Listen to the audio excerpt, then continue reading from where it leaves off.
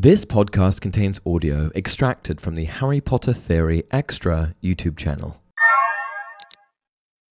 Hey everyone, welcome to another installment of Harry Potter Theory. Today we'll be discussing how it is that wands in the wizarding world of Harry Potter are quasi-sentient, aka somewhat alive. Although technically inanimate objects, the wands of witches and wizards in Harry Potter are often thought of as having sentient capabilities, meaning that they are able to consciously observe, react, and emote in certain situations. Of course, I'm not suggesting that wands are capable of complex thoughts or even the ability to think in the same way as other magical sentient items, like the sorting hat at Hogwarts School of Witchcraft and Wizardry. What I am saying, however, is that wands are not simply sticks made of wood that people wave about in order to produce magic. Quite the contrary. Instead, those who have dedicated their lives to understanding the magical capabilities of wands, such as famed British wand maker Mr. Garrick Ollivander, have found that when wands are made with high-quality materials, they have the ability to actually learn, teach, and even make choices similar to human beings. But how exactly are these pieces of wood able to do this? Well, according to Mr. Ollivander, while the full capabilities of a wand should only be evaluated when considering it as a whole, including the materials it's made of, its length, and its flexibility, it's the wood that Ollivander believes most lends a wand its human-like sentience. Indeed, within his extensive notes on wands, Ollivander even wrote the following about wand wood and the importance of where a maker sources their materials from. Every single wand is unique and will depend for its character on the particular tree and magical creature from which it derives its materials. Moreover, each wand, from the moment it finds its ideal owner, will begin to learn from and teach its human partner. Only a minority of trees can produce wand-quality wood, just as a minority of humans can produce magic. It takes years of experience to tell which ones have the gift, although the job is made easier if bowtruckles are found nesting in the leaves, as they never inhabit mundane trees. And while Ollivander explains that mundane trees are unable to produce wands with magical capabilities, there is a surprisingly long list of the type of trees that can create high-quality wands. In fact, there are almost 40 varieties in particular that Ollivander has found to produce magical wood. They are acacia, alder, apple, ash, aspen, beech, blackthorn, black walnut, cedar, cherry, chestnut, cypress, dogwood, ebony, elder, elm, English oak, fir, hawthorn, hazel, holly, hornbeam, larch, laurel, maple, pear, pine, poplar, red oak, redwood, rowan, silver lime, spruce, sycamore, vine, walnut, willow, and yew. Now, although the wood of a wand seems to be the most sentient part of it, the core also plays a part in the almost human-like capabilities of these magical instruments. And while other lesser-known wand makers have produced wands using a variety of different cores, the results have been nowhere near as great as the higher caliber wands made by wand makers like Mr. Ollivander. For this reason, it's not all that surprising that Ollivander believes that there are only 3 types of cores that should be used if one wishes to produce a wand of respectable quality. These 3 materials are unicorn hair, dragon heartstring, and phoenix feathers. In reference to a core's impact on a wand's human-like capabilities, it would seem that these 3 materials often showcase certain preferences on the type of magic they perform. For example, unicorn hair is said to be the most difficult to turn to the dark arts, according to Ollivander, with dragon heartstring being the easiest.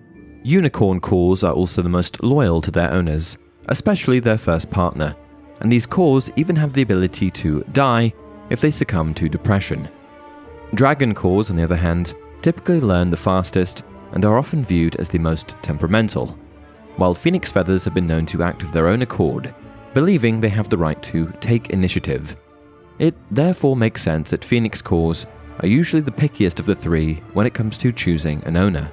In terms of a wand's flexibility, Ollivander has suggested that a more rigid wand will be less likely to adapt. The length of a wand, on the other hand, seems to have little to do with its sentience and more to do with how it pairs with a witch or wizard. Ollivander has recorded in his notes the following: most wands will be in the range of between 9 and 14 inches. While I have sold extremely short ones, 8 inches and under, and very long ones, over 15 inches, these are exceptionally rare. Wand flexibility or rigidity denotes the degree of adaptability and willingness to change possessed by the wand and owner pair. And so, it would seem that it's the combination of a wand's make and materials that lend it its quasi-sentient capabilities, making each wand unique in its own way, just like the witches and wizards that they pair themselves with. Of course, wands are not the only magical objects in Harry Potter that can think and act as though they were alive. As I've already briefly mentioned, the sorting hat used in the sorting ceremony at Hogwarts has the ability to look into a student's head and decipher which schoolhouse, Gryffindor, Hufflepuff, Ravenclaw, or Slytherin, will be the best fit for them. It also has the ability to make up a new song about the history and reasoning behind the sorting ceremony each and every year. We even witness it having a short conversation with Harry while it's determining which house to place him in during his sorting ceremony. Within Hogwarts Castle, there are also these somewhat sentient items that are responsible for determining who will be admitted into the famous wizarding school: the Quill of Acceptance and the Book of Admittance. Together, these items decide who will receive their letter of acceptance each school year, with the book being a lot more difficult to convince than the quill. And then, who could forget the many magical portraits lining the walls of the castle? These paintings are meant to represent the real people featured in the portraits. However, some representations are more lifelike than others.